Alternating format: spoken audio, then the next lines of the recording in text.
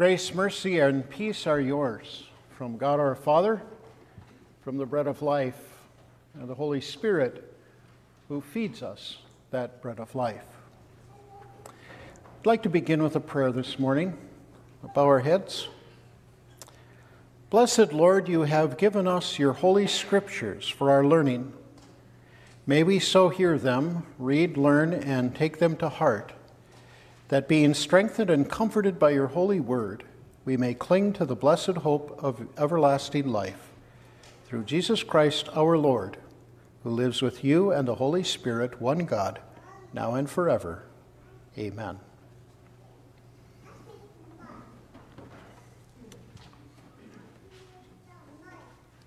You ever been accused of cannibalism?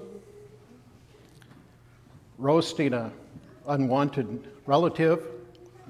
Or maybe cooking a foreigner? I ask that because in the early Christian church, the Romans despised Christians. And they leveled all sorts of charges against them, and one of them was that Christians practiced cannibalism because they ate the body of Jesus and drank his blood. I am the living bread. Eat this bread.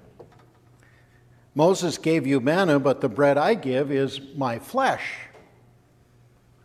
Jesus said those things long before the Lord's Supper was instituted, a whole year before the Lord's Supper was instituted, so there's no way that he was talking about that. So you wonder if some of the people that asked that question, can this man give us his flesh to eat, whether they were thinking that this guy is a little crazy because it sounds a little bit like cannibalism. And in fact, when they ask the question, Jesus responds by saying, unless you eat the flesh of the Son of Man and drink his blood, you will have no life in you. Now that probably grossed them out. Really. Because if there was one thing that God's people knew, it was the law of Moses, and Moses said that you never drink the blood of an animal. You always drain all of the blood out of the animal before you cook the meat. Blood was absolutely taboo. Now here's this man telling him not only to eat his flesh, but also to drink his blood. What in the world is he talking about?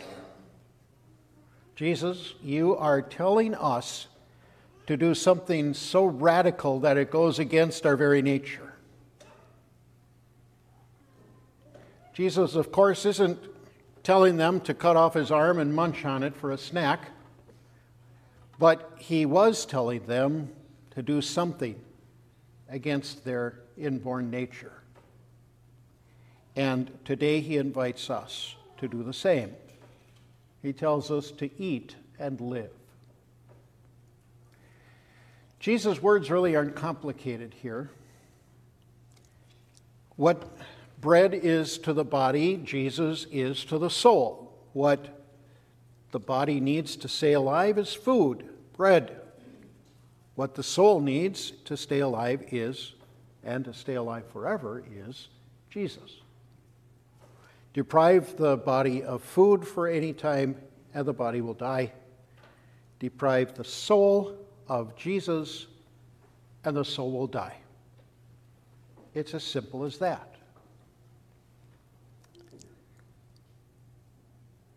And when Jesus is talking about eating his bread, I think we all understand what he's talking about, right? Remember when he talked to the woman at the well, that unsuspecting young woman who came out to draw water one day at the well in Samaria, and Jesus said to her, everyone who drinks this water will be thirsty again, but whoever drinks the water I will give him will never be thirsty again. Rather, the water I give him will become in him a spring of water, bubbling up to eternal life. What was he telling her? He's the water of life. Drink her. Believe in her. It's exactly what he's saying here. He just changes the image in the picture. Believe in him. When you read and reread this entire conversation from verses 26 to 58. He keeps repeating the same thing over and over again. That's why this sometimes gets to be a tough section of Scripture to preach about, because it's kind of the same theme for about 3 weeks in a row. He simply is telling us, believe in me, and you'll live forever. I'm the bread of life. A little bit later, he says, I'm the bread of life. Eat me and live forever. And today again, he tells us, I am the bread of life. Eat me or believe in me, and you will live forever. He wants us to know that there's something special about him that is different than any other kind of food.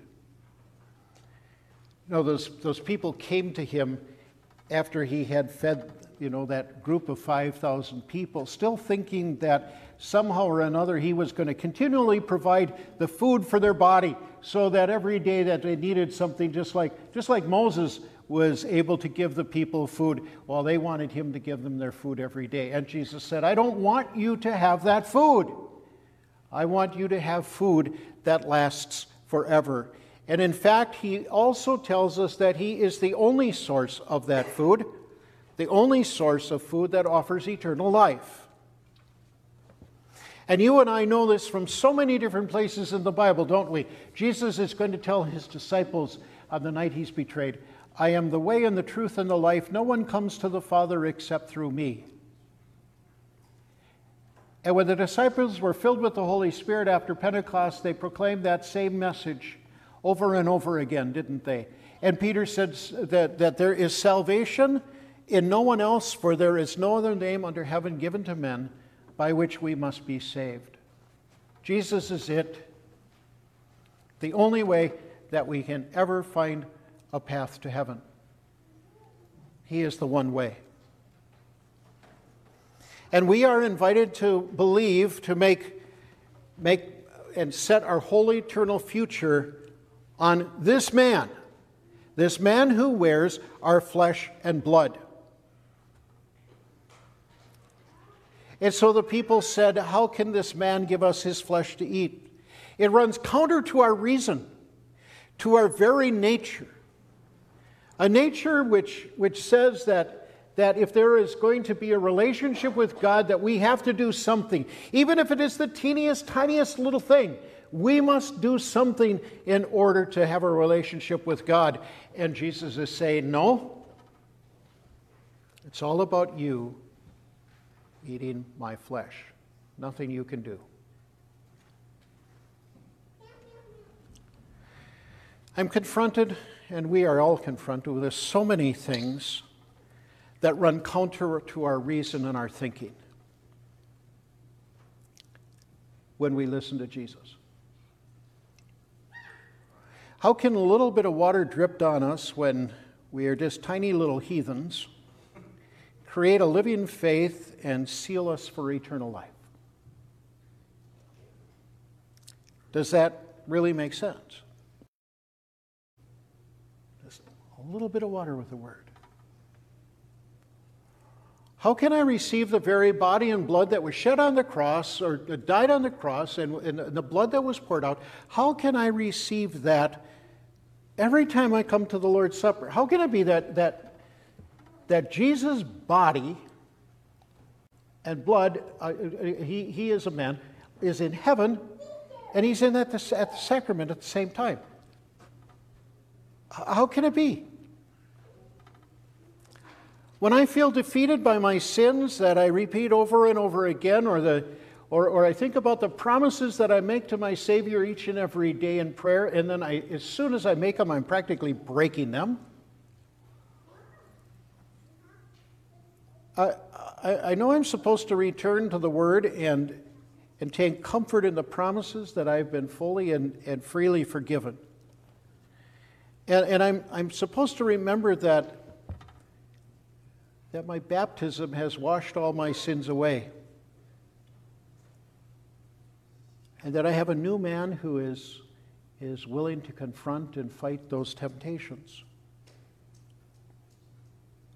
But can water poured on me years ago, can reading and meditating on the pages of a book or eating bread and drinking a little bit of wine really give me strength to stand victorious over all that vexes me? Jesus says so many radical things that go against our very nature, that contradict our reason. But it doesn't mean that they're not true. When reason fails to understand these truths and these concepts of the Bible, then I need to lay that reason aside. And I need to look to the bread of life and to believe him, because what he says is true. The bread that I will give for the life of the world is my flesh. The one who eats my flesh and drinks my blood remains in me and I in him. He was saying to those people that I, this man of flesh and bones, I'm going to give my life as promised by the Old Testament prophets to bring forgiveness of sins into the world. Everything that Jesus did in his human nature, he did for the world, and that means for you and me as well. We are the ones who do no good.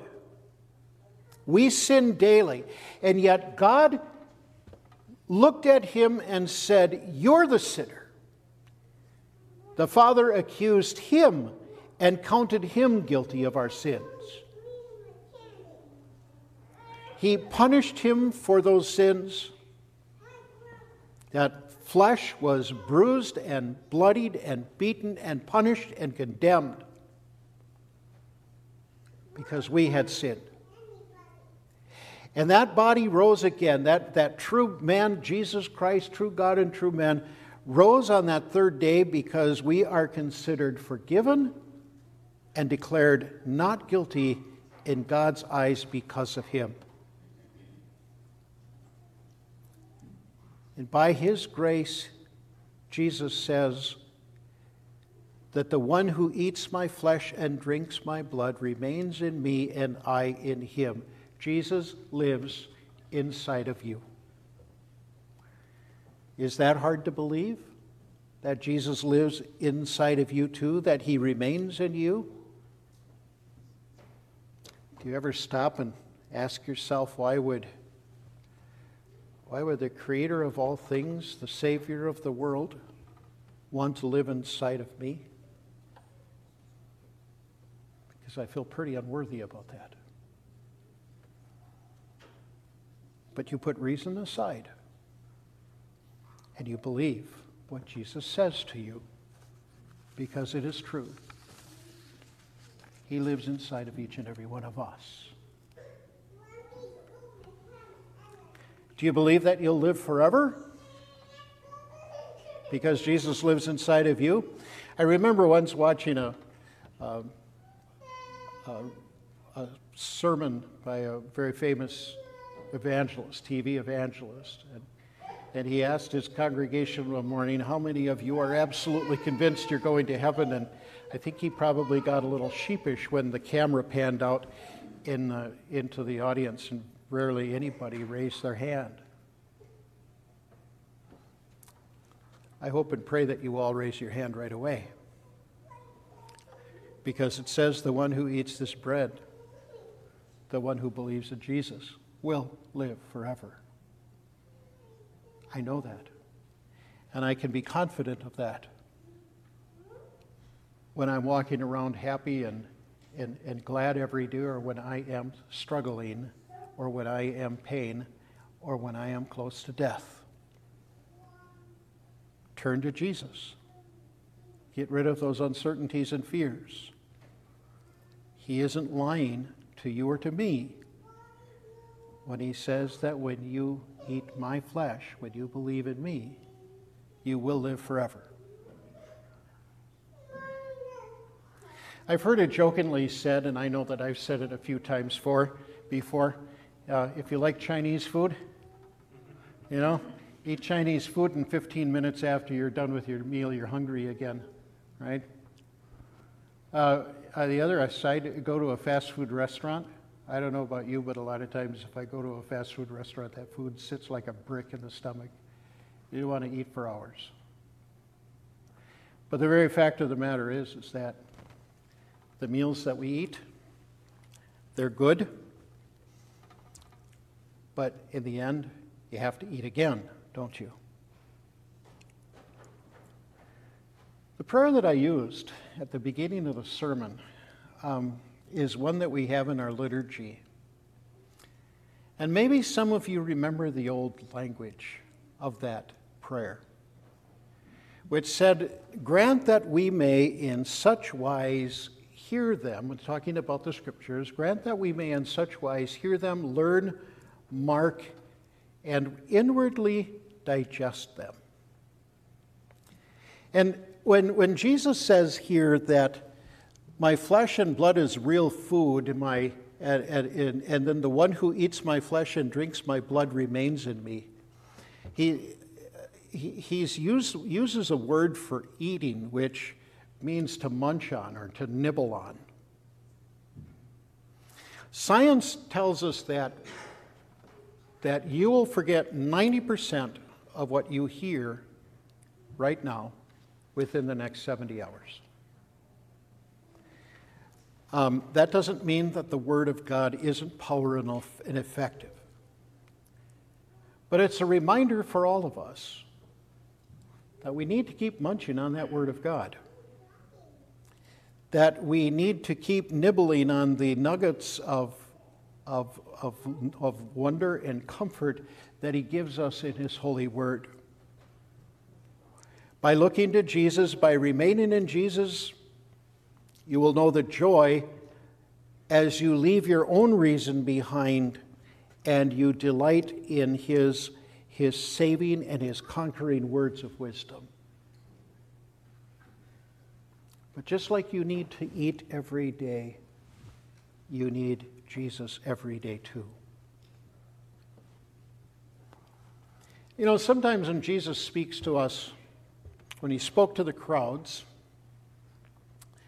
He taught how to apply His teachings to our daily lives, how to show love and compassion to our family and to people we don't know, how to pray for people in need, how to trust Him during the storms of life, how to live a more thankful attitude in our daily life, how to talk to others about our faith and things. A lot of times His teachings will do that, but there are times when Jesus just wants us to appropriate His message, to take it in and to let it sink deep into our hearts and souls. And that's what He's doing again today, reminding us very simply what it means to be a Christian. It's about believing Him and believing Him alone, and confessing Him and confessing Him alone. It's about finding comfort in the fact that He lives inside of each and every one of us. It's about the certainty that we will live for all eternity.